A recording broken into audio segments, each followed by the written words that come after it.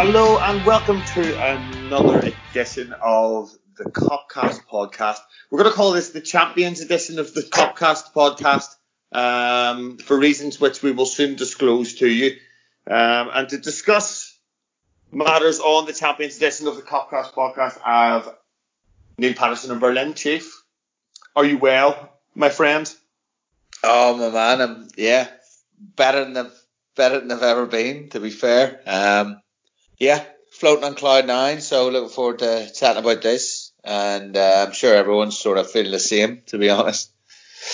Yeah, I would say so. We do apologise for not having something out earlier to use, but a few people just took their celebrations a little bit too far.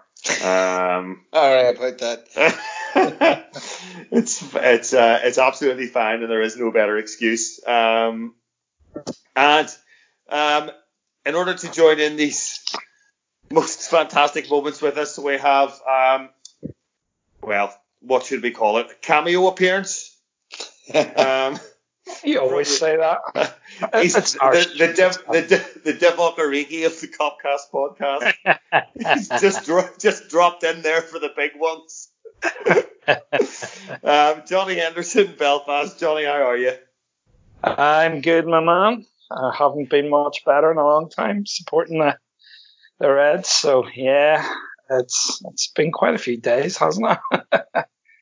Yeah, however many days it feels like. It's sort of a bit like 2 at the minute. This morning was the start of the second day sort of thing, where I realised that I had to kind of do stuff. But it's all just happened. It's happened without us being on the pitch. But if we just reflect on the Palace game, Johnny. Yeah. I think it feels like so long ago, doesn't it? It does feel like it feels like forever ago, doesn't it? And we haven't kicked the ball since it. It was about four nights ago or something, or 4 or 5 nights ago. So yeah, it was, after the fairly dour Goodison derby, as we talked about, it generally is just a pretty dour affair. Palace rocked up and they'd won 4 in a row without conceding a goal. They were the form team in the Premier League. They'd pushed themselves right out of any sort of relegation conversation over the last 4 fixtures, and they'd come out of the lockdown in pretty good shape. And Jesus Christ, Johnny, we just walked out there. We just walked out there and we just dismantled them with the minimum of fuss and the maximum of effort. Yeah, it was a real. I think from the moment because the Everton game was strange, wasn't it? There was a lot of disruption. The team didn't, it wasn't the normal front three. It was just a bit strange. We didn't have Robbo, we didn't have Salah. Taki was starting and stuff like that. And then all of a sudden you seen the team and you thought, I don't know about you, but I just thought, as soon as I saw the team for Palace, I thought, no, he's not fucking about here. This is clearly Klopp saying, right, we need 6 more points at most if we're going to do this. So let's fucking get 3 of them tonight. And it was just that type of performance he put out. We were just talking there before. He put out the essentially the Champions League final team. Bar Gomez obviously starting from Matip, and it was just chalk and cheese, wasn't it? It was night and day from the Everton game, straight from the off. They were winning everything in midfield. There was movement, there was intent, there was energy. They were very early on. They started creating chances. One of the striking things about Everton was barely a shot on target, and in that game, it just felt inevitable. The goals were going to come. So it was, they were right on it. They were right on it. And, from the moment, I think there was the team selection was one thing. And then I still think we would have won the game comfortably anyway. We were in that mood, but I think seeing, Zaha come off as well, because he was the one player. I mean, Zaha, he is very inconsistent, and there's a reason he's not playing he's not playing in the Champions League and at that level, as he's not consistent. But he is one of those players that you think, if he goes up against Trent here and they go on the break, he's one of those players that he has that capability. He then ended up, he wasn't right. Apparently, he'd done something pre-game. He came off, and I just think from the moment he went off, their heads dropped. Is their only real weapon really against a team like us? Someone who can nick a goal out of nothing, can exploit the space in behind. And you're right. Once he went off, there was little to no threat really at all. No, there was nothing. I mean, they put on Max Meyer. He was essentially another, midfielder type. Just that zip was missing, and then Trent scores that absolute. It's an absolute peach, and from there, that was it. We were on it. We were creating chances, and it was really good to see the big man as well. I thought, I think he was probably our man of the match against Everton actually too. Fabinho. I don't know what you guys thought. I mean, I just thought Fabinho was outstanding. He was winning everything, but his balls obviously scored a rocket, but the assist for Salah was a real classic Fabinho, little dinky. It's a bit of a party piece of his, finding that ball to Salah. So that was good. Yeah, it was funny hearing Danny Murphy say he didn't think he had that pass in him, and it's like he played that exact pass against Man United last season. That exact pass. Yeah. And even funny. If you watch and it's a different type of pass. It was a low pass, but if you watch the goal Salah scored against Arsenal, where he ran Louise. Yes, he fizzes it into him around the corner. Yeah, he has a really good understanding with that type of pass. And he, as you say, Mane. No, it's in his locker. And just good to have him back. The break's obviously done him the world of good. But no, it was brilliant. It was dominant. It was what we wanted, because the Everton game was just a bit of a damn squib, and it was just great to see us back in the groove and calming any nerves. I don't know why anybody had any nerves, but you know how people are after 30 years, they get a bit jittery. So it was really good. Yeah, really, really top class performance, and left me with plenty of egg on my face after me voicing my concerns about Fabinho's form. I didn't think he was particularly good against Everton, Johnny, but he really did go up levels and levels there the other night. Levels and levels. He was everywhere. Yeah. He was combative. His passing was on point. I think apart from, was it an early header or was that against Everton? Maybe a loose early header. I don't remember now. But absolutely imperious in the middle of the park. And Chief, Fabinho, excellent performance. But there was standout performances all over the park. Johnny cites him as possibly man of the match, and it's a fair shout. But it's really, really difficult to pick it. And we've said this so many times this season. It's so difficult to pick out a standout performer. Yeah, I mean, it was the consummate performance, really, to silence any kind of detractors, anybody who was beginning to go back to the myth that Liverpool might in some way, despite the points total and so on, be limping towards the title, and Man City were in fact the better, in inverted commas, footballing team. Well, it was a performance to certainly silence any critics of that nature. And as you say, it was hard to pick out standard performers. Everybody played well. Obviously Trent gets a mention because it's a very significant opening goal. It's a fabulous goal. Fabinho, you've talked about, and I think he gets man of the match. Certainly amongst a lot of the podcasters I've listened to. Then, of course, Mo Salah is class, Mane's class. Bobby plays his part, has his moments as well. Verge is imperious. Alisson has nothing to do, but I think he does have to do well. He does. There was a good pass to Robertson in the first half, I think. Yeah, absolutely. I mean, Robbo does well. It was brilliant to have Robbo back. You lose so much when he's not there, no matter who the replacement is.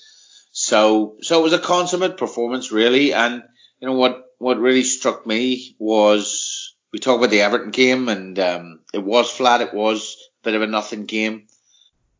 But I think almost what you can see from the Palace game is that the staff and the players have used it as a purely as a training on a training basis, or as a way to get nearly as a fitness exercise, nearly as a match fitness exercise in a way, but also to see how it works. How does it work with the 5 subs? How does it work with the drinks breaks? What's the lay of the land here? How, essentially we're starting at year 0. Let's have one game to see how it all works, and then we'll do it. Because what struck me was we scored, apart from the third goal, every goal we scored was right on a drinks break just before. Instead of working, we've seen it through the season, us working, half time, full time, just trying to score goals. Last 15 minutes of halves, yeah. Yeah, what we've done with this time is we've gone, all right, so you're bringing it up into 4, right? Well, we'll score 4 now, 2.5. All right, there you go. And we've scored, I think we scored the 22nd minute. I think we scored just before half time. I think the third goal, I was joking with my mates, we scored 10 minutes early, because I think we scored on 55, but then we also score again on 65. And the last one, we don't quite get one in the last quarter of the game, but it seems to me like Jurgen and the staff have gone, right, well, build up to those moments now, because you can't build up your steam towards the half, because that's where the break is. So you got to be a little bit more intense. You got to build up now in 20s, and it seemed to show. I mean, yeah, Palace are demoralised by losing Zaha, because he really is their only, not only is their shining light, but he's their talisman. And the stats without him in the side, over the past few seasons are absolutely abysmal. But at the same time, we put them to the sword, and it was a very well polished, very professional, very good performance. And yeah, a performance befitting the champions, and that's what we now are. Yeah, yes, we are indeed. Johnny, it's interesting watching. I thought Mane's performance. Salah is Salah, and Salah did so well what Salah does, but Mane, I don't know whether you thought the same, but I thought it looked as though he was being hit quite often, with quite a direct pass into feet and into his chest, and some of his hold up play was absolutely outstanding. He's holding these huge centre halves off, because he is strong as an ox, but he's not tall. He's winning balls in the air, he's bringing it down, he's flicking it around the corner to Fabinho. There's guys running off him, and it looked to me like a different sort of role, or a slightly different, or maybe additional responsibility he had there. Did you see anything in that? Yeah, I mean, I think we all agreed Mane is absolutely fucking brilliant, isn't he? He really is. He's something else. But no, I thought it was noticeable that and it could have been because, Salah just wasn't 100% right at for the Everton game, and he didn't feature. So maybe it was a ploy of Klopp to say, look, we've got Mo, but let's use him when we have to. Let's go with Sadio. I just think there's some games as well where a player just is just up for it, and you get the ball to them early on, and it's clear that they're in the mood, and right on it. It's for the first ball that he went for. He was really, really sharp, and he looked like he wanted it, and he was twisting and turning, and he was whipping crosses in on his left foot, where you see him do that thing where it looks like he has nowhere left to go, and then he somehow manages to find half a yard. And I just think he was in the mood, but you're right. I mean, there was some of his hold up play was sensational. He really was strong, and he looked a bit. It was a bit different from what you'd see him. He was picking it up centrally, and he was doing things. But yeah, it's interesting. I mean, I suppose it's a thing with all the front players. I guess we're not going to talk about it tonight, but as teams try to counteract us and find ways to play against us, I'm sure you will see with Klopp. He'll innovate, and the guys will try different roles and things like that. But No, I just think he was brilliant on the night. Mane was absolutely brilliant. I mean, I know Fabinho goal and assist probably gets it, but Mane he scored a beautiful goal himself. He was electric, and they did seem to go to him. Whether or not that becomes a trend now moving forward, I guess we'll see. We'll see soon enough, I'd imagine. But he was absolutely outstanding. Yeah, sorry, it's just top. They're top performances all round. See, crazy stat there since this is the news since football was invented in 1992 is since Opta stats were invented in 2008.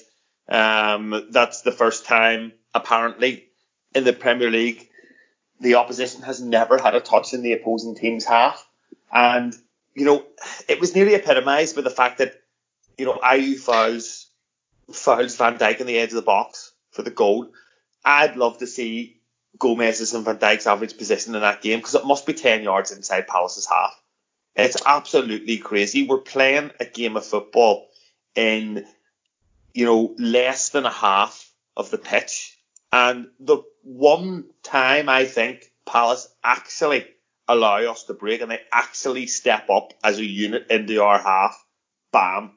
3 or 4 passes between the front three, and what a ball from Salah with his right foot first time, and Mane tucks it home, and that's again just a warning that there's just no real way to defend against this side.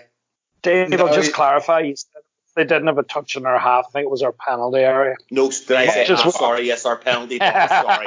And do you know what? It wouldn't surprise me if somebody said they never touched the ball in our half in the second half, but yeah, it was penalty area. Yeah, it was in the box. But yeah, you're right. I mean, listen, that's what having a spine of Alisson, Van Dijk, Gomez, Fabinho allows you to do. It allows you to play that high, and that's what we're trying to do is condense the play into as small a space as possible, as high up the pitch as we can. And if we keep that particular spine fit and together as much as possible, I mean, it's formidable. And as you rightly say, there is no way to defend against this team.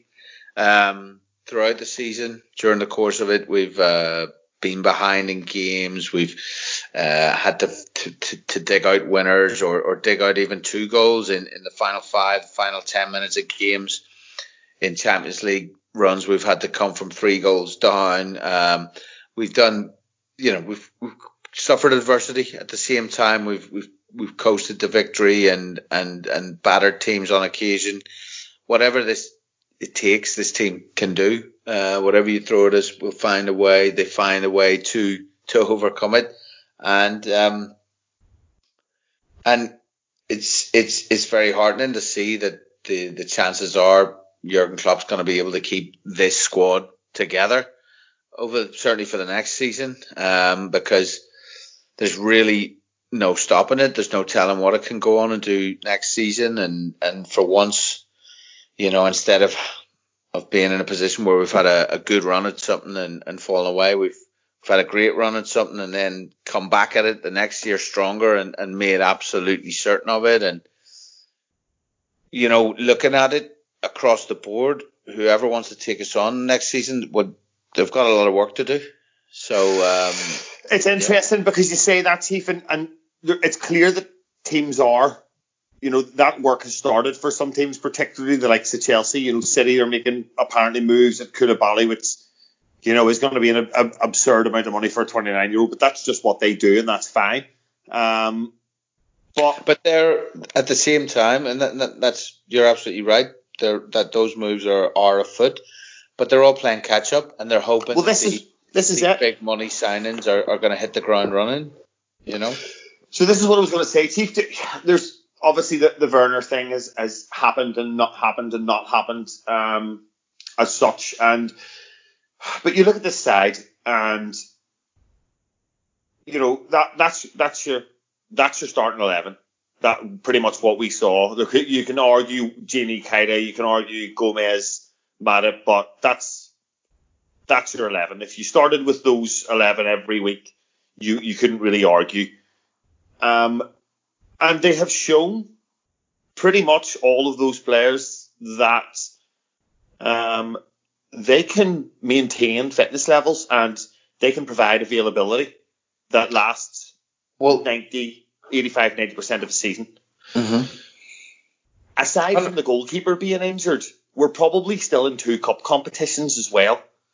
So, next season really isn't that far away if we think about it. Do we really need to go out and do anything significant?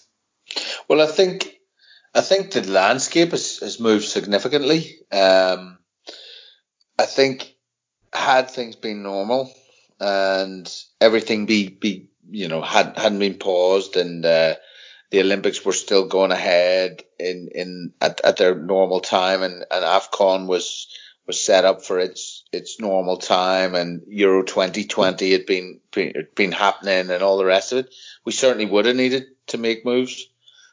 But given that none of that's actually happening and the players have had a longer break than they've ever had at any point since the war in this country, in England, I think that the goalposts have moved. Obviously, there's a financial situation as well, and the club seems to be waiting to see what the market's gonna settle at and what it's gonna look like. And there'll be people who have their opinions on that, whether it's wise or whether it's not. But what has to be remembered is that things have changed, and now it looks like you're not going to lose Mo Salah to the Olympics, and you're potentially not going to lose Mane and Salah to AFCON, and potentially Matip and Keita and so on. You've had the chance to get all of those players back fit who were out injured before, and they've had time to get back into training and get back into the squad. Everyone's had a rest. So, no, is the short answer to that. We don't need to go out and invest massively. If there are deals to be done, great, but the situation has changed and we now have a fully fit, fully available squad for the next season, it looks like. So, I don't know, draw your own conclusions. I don't know what you think, Johnny, on that one, but for me, it's a different landscape, a different outlook at the moment. Yeah. 100% echo all that. You're completely right. And if there's one thing FSG are, it's, they're conservative and they're pragmatic when it comes to the market. And I think you've seen that with the Werner deal. I mean, everything points to the fact that we would have signed him if things were normal in the world. Werner would have been a Liverpool player and probably, let's be honest, a really good addition. A player you could sort of build into the future in the front three, and give him a lot of. And I think that's really pertinent, Johnny. I think although as good a player he is now, he really is a signing for the future. Yeah, absolutely, he would have been. I mean, don't get me wrong. Sometimes we think of signing for the future, like Harvey Elliott's a signing for the future. I think Werner is ready now in that you could play him in our front three and he wouldn't look out of place at all. But he wouldn't be. I think if Liverpool were in a Champions League final and everyone was fit, I don't think Tino Werner would have started. As funny as that sounds, just because the options, the quality of the front three we have. I mean, we've got the best front three in the world. That's not an exaggeration. I think that's universally accepted that the three lads we have are the best in the world. So I think Werner, Neil's completely right. It's normal circumstances. If there wasn't a global pandemic, if teams weren't losing, I mean, if Liverpool could be losing anything from 100 to 120 million. If this goes on for a year, lost revenue, and we're not a club with a sugar daddy, and it's not oil money. Liverpool are a self-sufficient, well-run, properly run football club. So, money, Liverpool could potentially be asking some of the top earners to take a pay cut. How do you do that? How do you tell Virgil van Dijk, Salah, Alisson that you've got to take a pay cut? But by the way, we're bringing in Timo Werner for 170, 180 grand a week. It just was Islam, so the landscape's changed. But I also echo, Dave, what you said when you were posing the question there, which is, do we really need? And the short answer is no. let's be brutally honest. The team we have is good enough to win the Champions League next season. It's good enough to win the league next season. We know that. Obviously, Klopp's not stupid either. He knows football. He knows as well that you can't be complacent. You can't be sitting around, never looking, sitting still in that. But I think there's enough there to say, you look at the makeup of the squad. You look at Curtis Jones and Harvey Elliott. They're probably the ones you go in 2 to 3 years. They look like they could really be something else. Then you look at Keita. You look at Minamino. There's a lot more to come from them, probably next season. They're two players that have not yet fully. I think the break will probably have done them no harm. I do think we'll look for an option for that front three. I do think there'll be some movement as well, maybe with cover at centre back.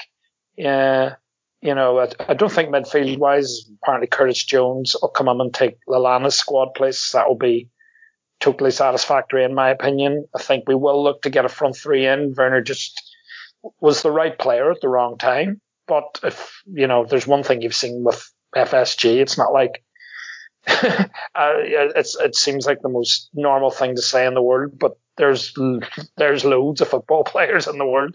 There's always another option, and I'm sure they'll find it. So I don't expect at all a big summer. I don't think it'll be a big summer globally. I think a lot of teams will be just cutting their cloth with the new normal, as they say, until things get back to normal.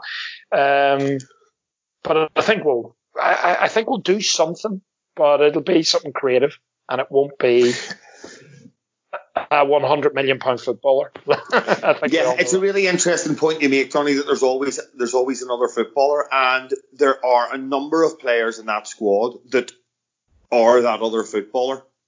That weren't the first choice, that maybe weren't even the second choice, and that was the likes of Wijnaldum, an opportunistic buy because Newcastle got relegated and different bits and pieces like that. Shaqiri, these signings, they're not always, although they look so shiny and wonderful now, this isn't really what the team could have looked like if everybody had got the first pick of what they wanted.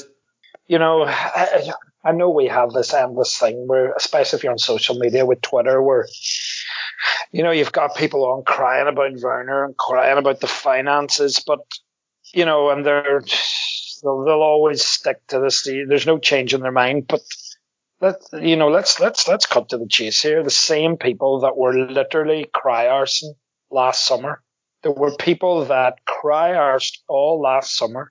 And if you said that you trusted Klopp, and don't get me wrong, if it was Roy Hodgson or someone else doing it, I could understand it. But when Klopp decided last summer that he liked the fact that he had a team that had won the Champions League and had got 97 points and were probably denied the league by millimetres, Jurgen Klopp made a call in the summer that I don't want to accept.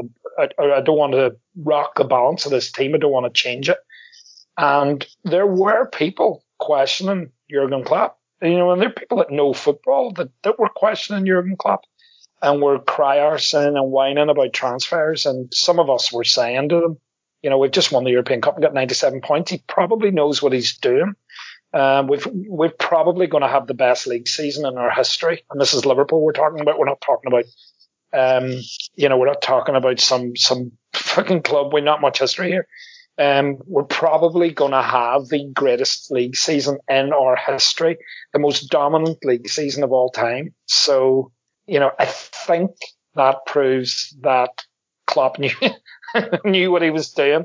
So I think some people might have to take a chill pill. There are some people that will still be saying we have piles of money. Where's the Nike money? Blah, blah, blah. But I think it'll be a pragmatic. And you're dead right, Dave. Listen, there are players in that squad. We have only seen not even 10% of what Keita and Minamino, in my opinion, can offer a Klopp team. So it's very exciting. And listen, I think we will buy. I think we will do things. But, we're not going to be buying £100 million footballers. And if anyone, frankly, is disappointed in saying, that that's a bad thing, or that that's going to hold us back, well, they've not really been paying attention. That would be my opinion. Yeah, it's funny. Liverpool fans pride themselves on being able to be be different and do things the right way. And when we can't go out and do things the way the teams that do things the wrong way do them, then that for some reason isn't good enough, which I find utterly bizarre. But anyway. Well, yeah, it's not altogether uncommon, that phenomenon, you know, keeping up with the Joneses, looking over at them. And to be fair, you know, Timo Werner is going to be a good addition to Chelsea, and, you know, they're building a very interesting and very potentially good young strike force there. They've got Tammy Abraham, they've got Pulisic, they've got now Werner coming in. And Ziyech as well. Yeah, Ziyech. It's got a lot of players at that end of the pitch. Hudson-Odoi and so you know there is something to be said about the fact that you can't stand still. No matter what the situation might be, you've got to be making moves, and like Johnny says, I'm sure we will be, and Jurgen Klopp's fully aware of that as well. But and the team around him are too. But what's key, I think, for him at the moment, and what he's gone on record as saying is so important for him, what he never had at Dortmund, is the ability to keep a winning team together. Because there, every single season, his best players were cherry picked away. From Perisic at the beginning to Götze to Lewandowski in the end, they were always taken away from him, and they inevitably moved to well, Perisic didn't, but the other two moved to Bayern Munich. So direct rivals at the time, and you know, with somebody who's such a good motivator, someone who's such a good man manager, someone who's such a good leader, as it's transpired. I mean, there's the comments of praise flow for Jurgen Klopp from pretty much everyone's lips. So, you know, it's not just not just Liverpool fans. You know, people from all walks of life, you know, regard him as what he is. A very, very good leader, a very charismatic guy, but someone who's honest and can bring everybody along with him. And for someone like that to be able to keep a team of this quality that he's already instilled that ethos in together for the best parts of their careers. And he gave an interview to Bild in German today, which I watched with my wife earlier, and that's really what he's talking about. That's what he focused most of his responses on the fact that he actually now has the ability to keep them together for the first time in his career, and that they're all at the perfect age. Pretty much the core, the nucleus of the squad is 26, 27, 28, 29, and they've all got 2, 3, 4 seasons left in them. I mean, and he's absolutely purring about this. So I think we're in a really, really strong position, and I think bizarrely this kind of, although it may have helped everyone in a way, given the break and whatever, it certainly helped us. These conditions, the chance to get everyone back fit, the chance to give them all a break. And I think that's just kind of altered thinking a little bit, given, as I mentioned earlier, the availability that's going to come next year, which we weren't going to have before this. But I agree with Johnny. We'll make some moves, but they'll be more creative. They'll be less obvious. And you know, something else he said today, because he was asked specifically about Jadon Sancho. Sorry, the question was, can Dortmund fans rest easy that Jadon Sancho won't be a Liverpool player next season? And he obviously talked up Jadon Sancho and said how what a good player he was, but he would be the most surprised of anyone if he joined this summer, or if any kind of transfer was made by Liverpool like that this summer. So I don't think we're going to see big moves.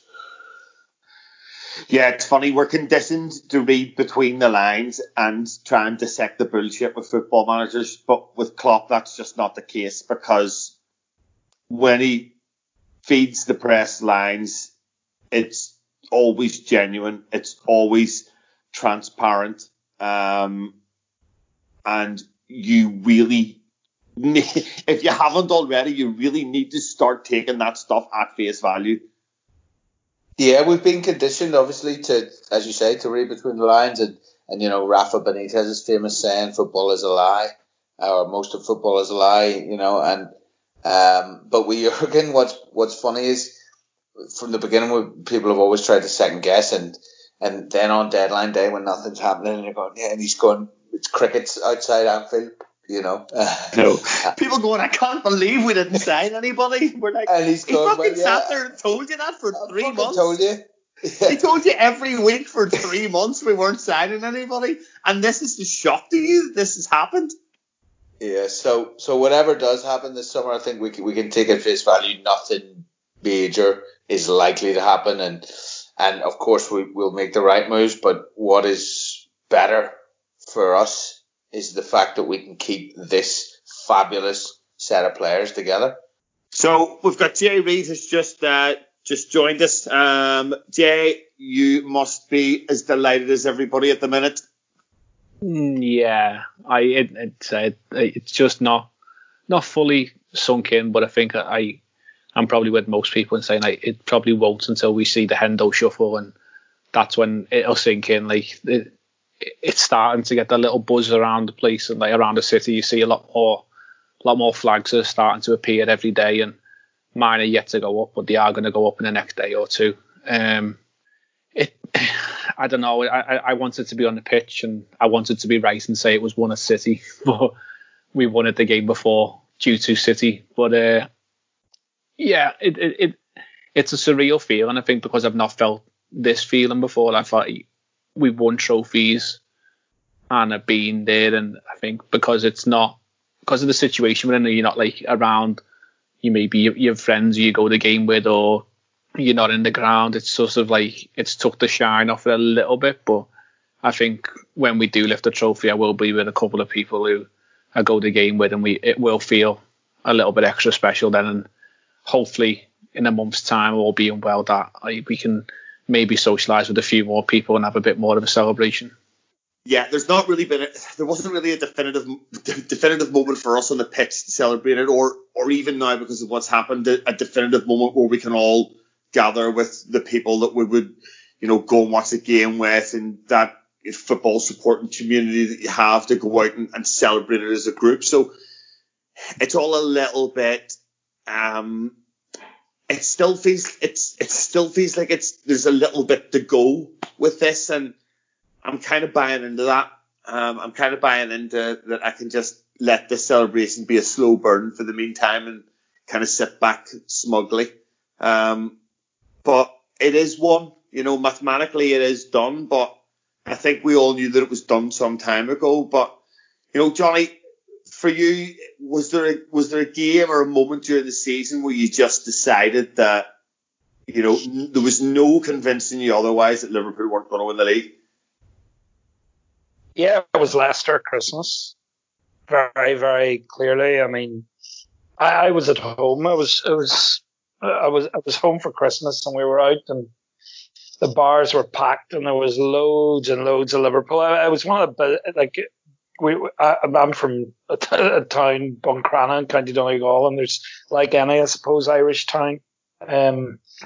There's massive contingents there that support Liverpool, Man United, and Celtic, and that time of year it was just absolutely bunged, and there was a real buzz around that game, and I was meeting mates who I hadn't seen in months because it was Christmas, and there was a wee bit of nervousness around that game. I mean, we'd won the World Club Championship, and we were on a high, but there was this feeling that Leicester, you remember the hype around them at the time, with Rodgers, they were doing really well. We were, would we be tired? Maybe not quite at it. Having to go there, big game. It was the Amazon game that evening. It was the last game of the day, and I just remember about in the first 2 minutes we could have had a couple of goals. We were just so on it from the first minute or two, and I just remember even after 5 minutes I was just laughing to myself, and there was a United fan beside me, and he's a real bitter United fan, and he absolutely despises Liverpool, and he just turned to me and said, you guys are gonna fucking hammer these boys. It was so inevitable, and it was, I think it was Firmino. Firmino scored, and then Milner got a penalty, and then Firmino again, and then Trenton. it was just a demolition. It was an absolute demolition, and it was, I think it was a lot of stuff put to bed. There's still some word about, we're way a bit harsh with Rodgers, and look at the great job he's doing there, and they had pretensions maybe of trying to stay in touch with us if they'd have won that game, and it was just. I think in true Brendan style, Johnny, you'd call that delusions of grandeur. I think it was. I mean, don't get me wrong. I don't blame. I don't want to start talking about Rodgers, but I never blamed him. I mean, some people absurdly tried to say, "Oh, Rodgers was his arrogance cost us a league," and I was like, "What a fucking nonsense statement that was." We came from nowhere. Yes, Suarez was a genius, but he got the best out of him. So I would never, he wasn't the right man. He wasn't going to bring us. He was too arrogant. He didn't give the control to people, and I think that's where Klopp's greatest secret is. Despite his genius as a coach and his ideas and his innovation, he always delegates, and I think that was the difference. Klopp put faith in the people around him, whereas Rodgers fought with them, and he wanted Lovren, he wanted Benteke and stuff like that. But just getting away from that and back to the point, that was the game. We dominated them. It was 4-0, absolutely wiped the floor, and I never felt. And I said after that game, it was funny because people who know me and know how big I'm into Liverpool, United fans were coming up after that game. I remember just shaking my hand and saying, "Wow, fair play to you. You're going to win it." And I was like, normally I go, "Oh, no, long way to go." But I didn't. I remember that night I was like, "Yeah, I know we're going to win it. Thanks." And I remember just shaking their hands and that was it. Yeah, I think that was it. And I knew from then, and maybe some people felt it earlier, but that was the night where I was like, done. I felt it was done that night. Yeah, that was one of those it was certainly one of those standout performances and statement performances, and we'd been threatening to do that to Leicester the previous few times we played them, and they'd managed to make it look far closer than it was, but that night it just all came together for us. Chief, was there some other point when you just decided that there was just no looking back? I mean, I have to say that if I had to pick a game, I would have picked the same game at the same point, because we've, as Johnny said, they had semi pretensions of staying with us in City, and to be honest, we were a long way ahead of them both at the time, but they were still calling it a 3-horse race, and as the reasons Johnny said, we completely put that idea to bed. But to go on one from that, I would say the next game that we played was in the Premier League was at Wolves. Or maybe actually was it at home to Wolves? It was possibly at Anfield. Let me just double check that. It was away. It was away. Yeah, it was at Wolves, and that was a proper fucking grind. Wolves played really, really well, and they had good chances. They created a few, and Alisson made some top saves, and Bobby Firmino came up with a winner that at one point I was beginning to think, okay, this is going to be the draw, because we hadn't drawn in ages. We'd just been winning games. I think we'd only had one draw at that point, and that was at Old Trafford. And I thought, okay, is this going to be the game we're going to drop points in? And we still, after being battered, managed to come up with a winner. And I just went, well, you just can't beat this team. You just can't stop this team. And I suppose. Do you know what, Chief? Can I just interject for a second there? Do you know where I was that night? I was in the Waterfront Hall for an audience with Kenny Dalglish that night. And I remember Kelly Cates was apologising to Kenny every so often and having to announce a goal. And the place went fucking mad when she said Firmino scored. And that was a big one. Sorry, yeah. I just had to say that. No, not at all. And what a place to be. What a fitting place to be. I'm sure it was a fucking great event. But yeah, I mean, if to go on from the last one, just to cement the last one, because again, if you drop points there, then it takes a shine maybe off the Leicester game, and it just meant we were going to go through Christmas with maximum points again. And yeah, at that point, I think we were well clear of City as well, because they'd felt the pressure and dropped off. So yeah, I'd go with that. Yeah, that was it wasn't the most enjoyable game to watch. It was a real grind. Yeah, it was really hard, and I don't think the conditions were great. I think it was evening at Molineux, and it was dark, and it was what the last game of 2019. So I think it was maybe even New Year's Eve. Can I just interrupt you there? Go ahead. Are you on about the Molineux game? Because that was the end of January. I've just checked. We did play Wolves at home after Leicester. And that was the one where Neto was offside by his back heel. And we sorry. Yeah.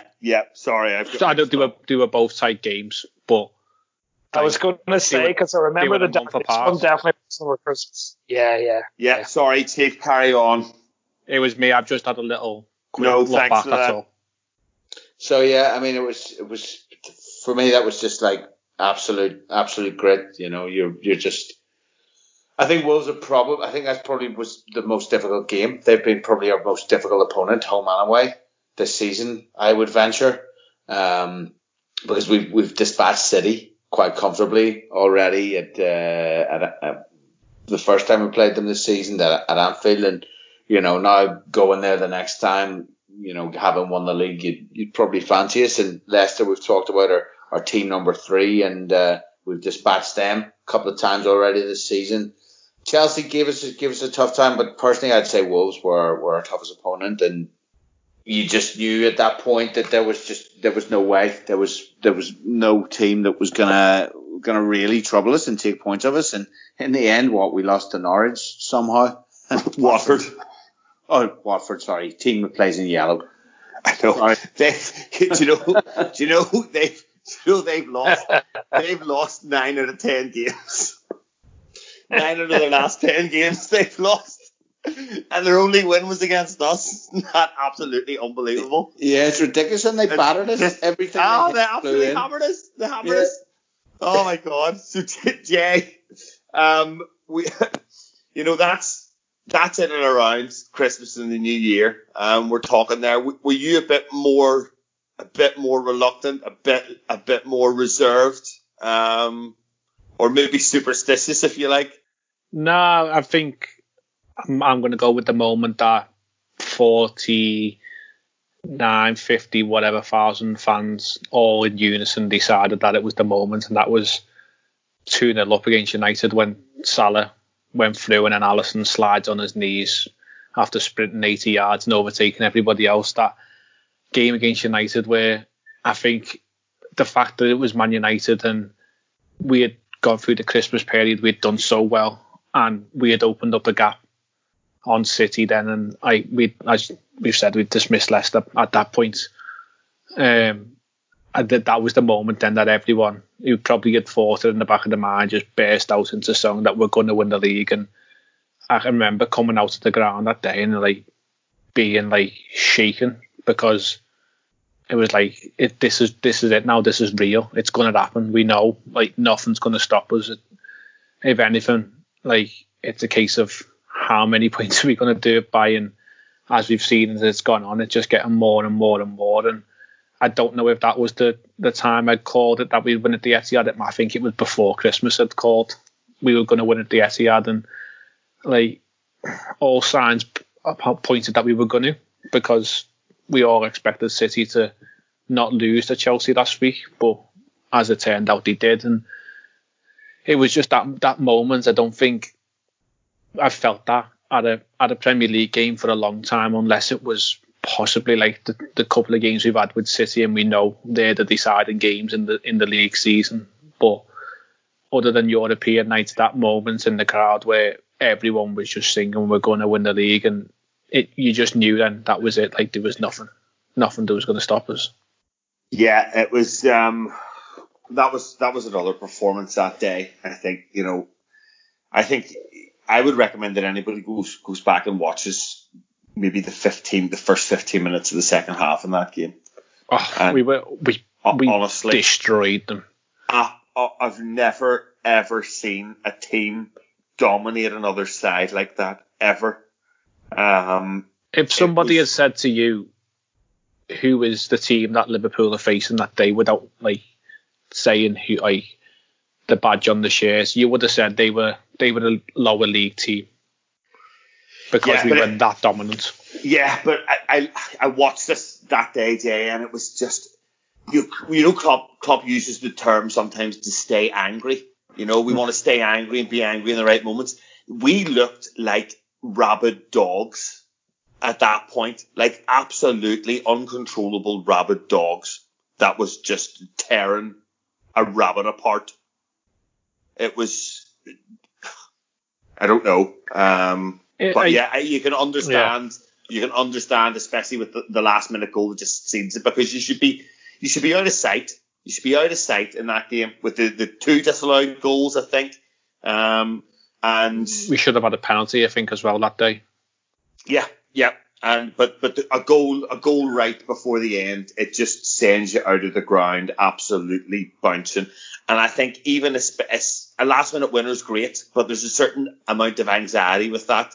I think a last minute goal to cement a victory, 2-0 or 3-1 or something, you know, that's what sends you out of the ground absolutely bouncing. I think it come from their free kick or corner as well. So, like, there was a moment of probably about 15 seconds from them pumping the ball into our box, and I think Maguire and Van Dijk went up for the ball, and it ends up in Alisson's hands, and then 15 seconds later, Alisson's on his knees sliding towards Salah. Like, just an unreal amount of time, like, just compact into one.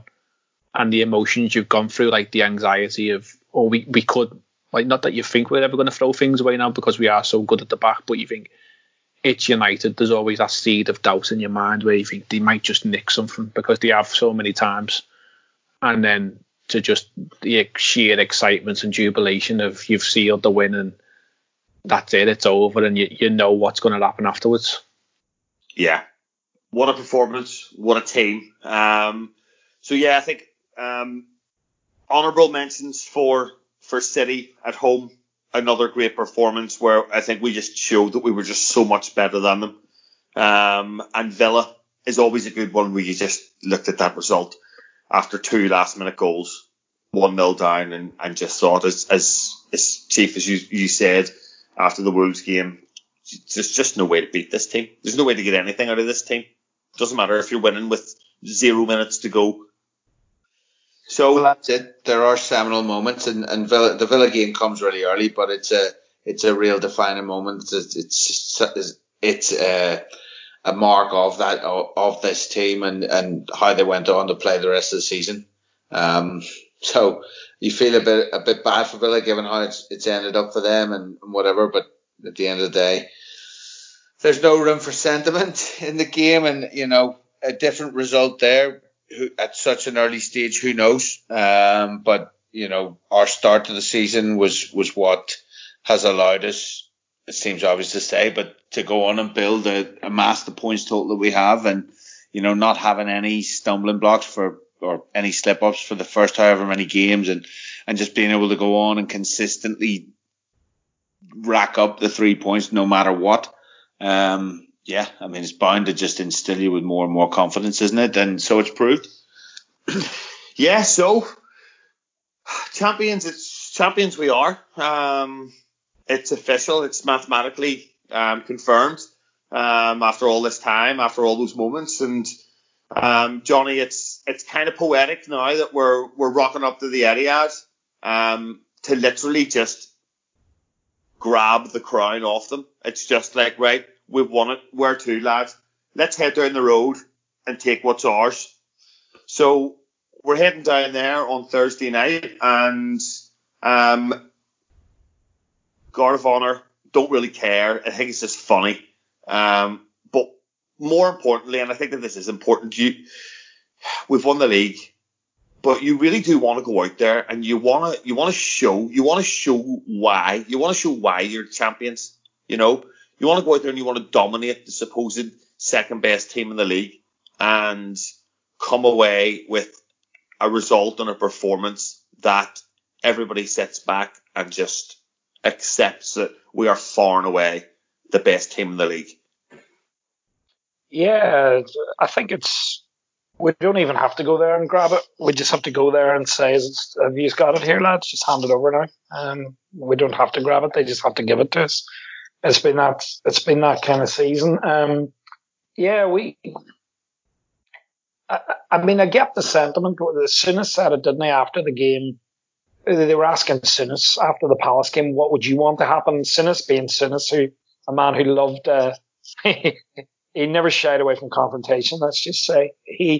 He was very much, oh no, I'd rather win it there. I'd rather have to go there and win it. And I get that, like Souness would have reveled in that. But for me, it's kind of the story of the season, though, the way we won it. I think I like it in a way, the way we won it, because the story of the season's been that, and I know, Dave, you said this all through the season, is they've dropped points basically every 3 games. If you look back on it, the reason the gap is so big is they've dropped shitloads of points on average 1 in 3 games. And it sort of summed it up that the way it was won in the end was we went out again and did the business and they couldn't match it. And that's been the story of the season. That's how it ended. That's how it went from August till June because of everything that's going on. So, I mean, for me, I'm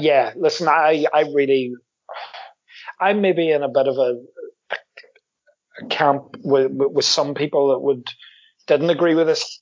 I would have loved an unbeaten season, but to me, an unbeaten season, if you'd ask me, would you rather have an unbeaten league season or break Man City's 100 points?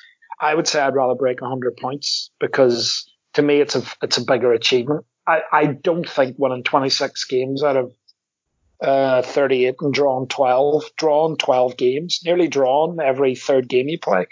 I just don't think that parallels with beating 100 points. So I really want to beat 100 points. We're on course to beat 100 points. And this will be a real test. You know, City are proud. You know, they've lost 8 games. Which, by the way, I think is funny because a lot of people don't like Liverpool, try to discredit the Premier League and say, especially Man United fans say, oh, it's not the league it was when Fergie was in his pomp and we used to have Chelsea and Arsenal around. But I'm looking at it and going, Man City's the favourites for the Champions League and they've lost 8 games. So it's maybe not that bad a league. But I really want to beat the 100 points, and it would be really nice to beat them. Don't get me wrong, it'd be lovely to beat them. And I think if we're on our A game and our defence is on it and our midfield's on it, I think our forward line will win it. It's like every other game with City. You know they're gonna. What's the word a lot of these managers use these days? Klopp says it. Ancelotti would say it. You know, there will be times in the game where we will suffer because Man City are brilliant. You know, they've got brilliant players. They'll make you suffer. But I think if we're on it and we're sharp and we're getting things right defensively and in midfield, I think our forward line, as you've seen against Chelsea, Dave, you know, they are vulnerable. It's been the story of their season, and if any team have the forward line to do it, really looking forward to it. Actually, without the nerves, it'll just be really nice, and it'd be lovely to go and beat them convincingly. Be lovely. Yeah, I agree. I think one of the game there last season, the 13mm game, and it's one of the best games of football I've ever seen, and you know, I hope that we see something similar this time. Chief, there's a formula to beat City. We know it. Wolves know it. Chelsea look like they know it. It's not a complicated formula. It's be really good at defending and be really exploitive on the counter with your pace, and maybe if you can counter press and win the ball in a difficult area for them, you can hurt them. And so it's proved all season, and they don't have the players at the back. And it's funny that Guardiola always comes up with something strange and something a little bit different for these games. He tries to figure out a new way because the previous way hasn't worked, and you've got to admire him for that, as opposed to just doing the old Allardycean way and just throwing the same shite out every week and hoping that one of these days you're going to win. But do you expect us just to go as we were, Champions League final 11 from the Palace game? Yep. To give a short answer, I do think we will. I think that's his team, and they'll have had 8 days break. And I think, echoing what Johnny said, I think they'll want to win. They'll want to win the game. They'll want to put a marker down. They want to show the world that they're better than City, and they can beat them home and away. And they'll want to also, going in on what Johnny said, they'll want to beat City's 100-point mark, because whether we go unbeaten or not, unless we were beating the 100 points mark, it wouldn't have mattered if we were unbeaten, because there's already been an Invincibles, so we would have been the Invincibles 2, which is a bit shit. And we still, if we'd have got 99 points and done it well, we wouldn't have been we'd have been the second highest scoring team in Premier League history, So beating 100 points or 101 points or whatever it was is going to be a big target for them, because that is a record that is unlikely to be beaten in a hurry. Let's put it like that. Let's just say, of course, anything can happen, and nobody thought City's 100-point record would be challenged that quickly. But say the Reds were to record 107 or 104 points, well, it's some going to match that or beat that at any point. So I think that'll be a thing. More importantly, the rivalry between us and them, the fact that it is clearly such a two-horse race. So I think he'll play the strongest 11. I think they'll want to win. And I think when you look at City and the players that first of all, the way they're playing. Secondly, what's happened, i.e. they've lost the league in a demoralising way. They've blown it. They haven't even made us win it, and they know that. And then they're going into the game without stalwarts like Fernandinho and Aguero. You really and somebody like Sterling, who's normally a very, very one of their top players, always has a stinker against us. And they have the mentality issue, and then there's Guardiola's issue with Klopp, and him allowing Klopp to basically live in his head, quote unquote. So you've got to be looking at that and thinking, yeah, it's there for us. Like you say, last year was 11 millimeters, and then the width of the post. It'd be interesting to see if Zane starts against us or plays against us. But I'm very, very confident that this team will want to and will go out and win there. And yes, I do think it will be the full strength Champions League 11. Okay, Jay, it's you could say what you want about City, that they've had a less than satisfactory season by their high standards, and they are missing some players, but they've still got match winners all over the pitch. And for anybody to think that we're going to go there no matter who they're missing, hasn't been watching football, because again, it's not a place to be taken lightly, especially the last couple of seasons.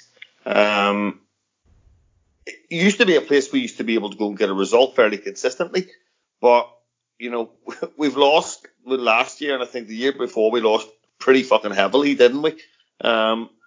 So there was the Mane. That was the Mane on Ederson.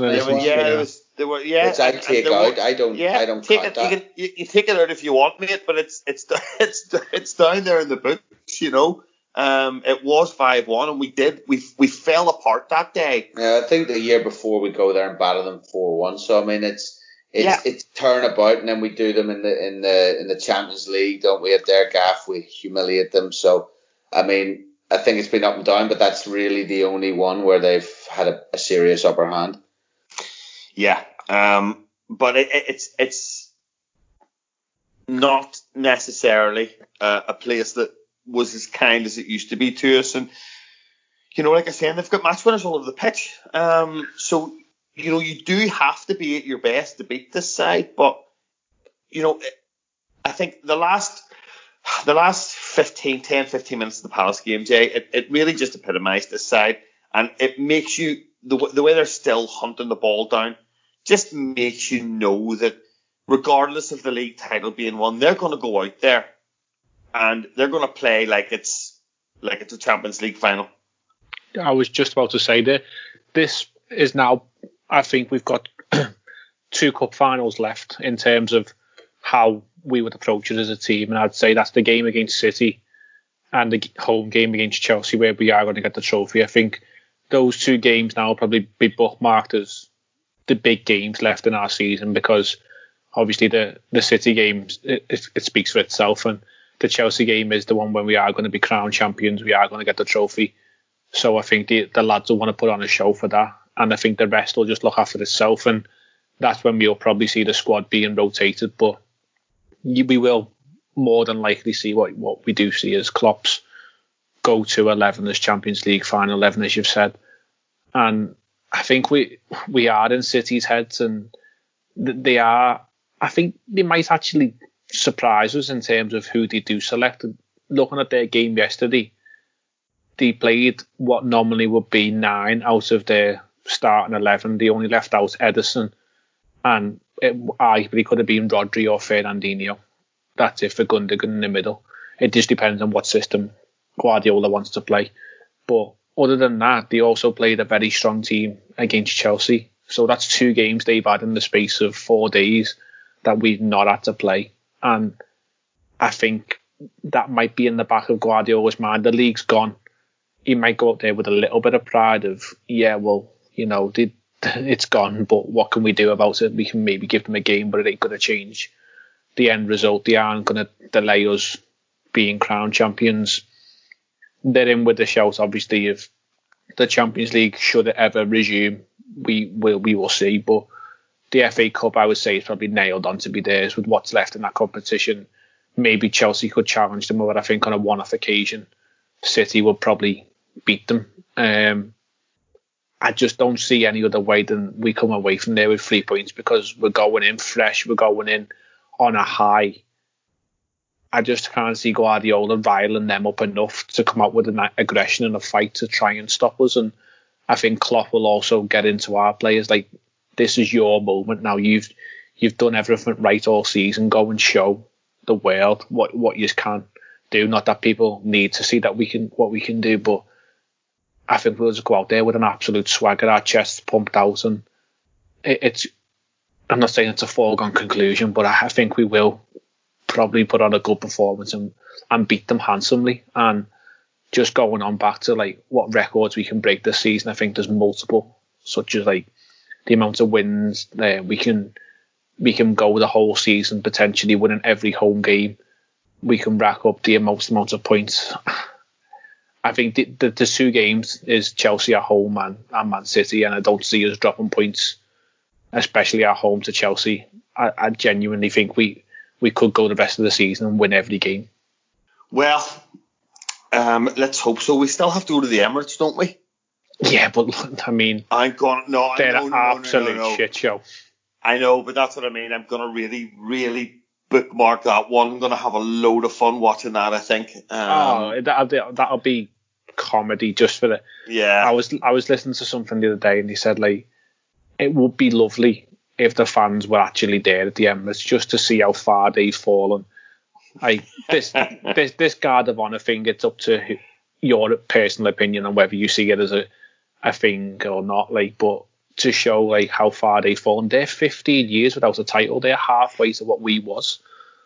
And can you honestly say in the next 5 to 7 years that they're going to be back up there? Because I don't think they will. And just for their fans, like, they've got one hell of a fan base in terms of social media angriness. Like, they were getting excited the other day of them scoring a goal against a mid-table team. I can't remember who it was now because they're not irrelevant anymore, but like, they would be so angry just having to stand there. Even if there was fans, it'd be lovely just to applaud us out.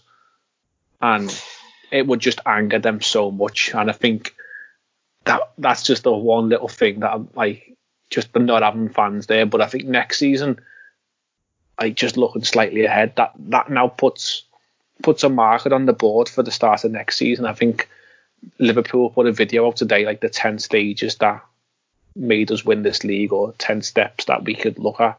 And the step 1 was the last day of last season against Brighton. Was it Brighton at home? And somebody at home, and we'd lost the league, obviously, because Man City had won. And it was Klopp saying, "Oh, that's it now. From tomorrow, we begin for next season. We begin planning." And I think that'll be the the thing that Klopp puts down in front of the lads is we've not won it in front of our fans. We owe it to the fans to go again next year and give it to them and give us that moment that we've been denied this year of having that joy of winning it after 30 years with the fans there. I think that'll be the huge motivation for next year. And could we even get it any better? I don't know. It's a target to be set, but what we're setting this season is unprecedented. Yeah, it was interesting to hear the language that I heard Jordan Henderson use when he said that they could now start winning titles with this side. Not title, it was titles. Yeah, and they, this was them starting. This wasn't the end of the road. This to them was the start of it. So, Jay, thanks for jumping on and joining us. No problem. Nice to speak to you fellas again. Yes, it is indeed. Johnny, thank you for your biannual appearance. It was a pleasure as always. My Divock Origi cameo is complete. I've just side-footed it in against Barcelona. Yeah. Well played, sir. And Chief, you can continue your revelries now. Cheers. Thanks. No, it's been good crack, and yeah, unbelievable. Finally, 30 years later, like it's almost been a lifetime. But up the fucking Premier League champion Reds, eh? Yeah. And that's who's going to City on Thursday night. And that's what we're going to see. The next time Liverpool take the field, you're going to be watching the league champions. So until after we watch the league champions play against Manchester City, thanks for joining us.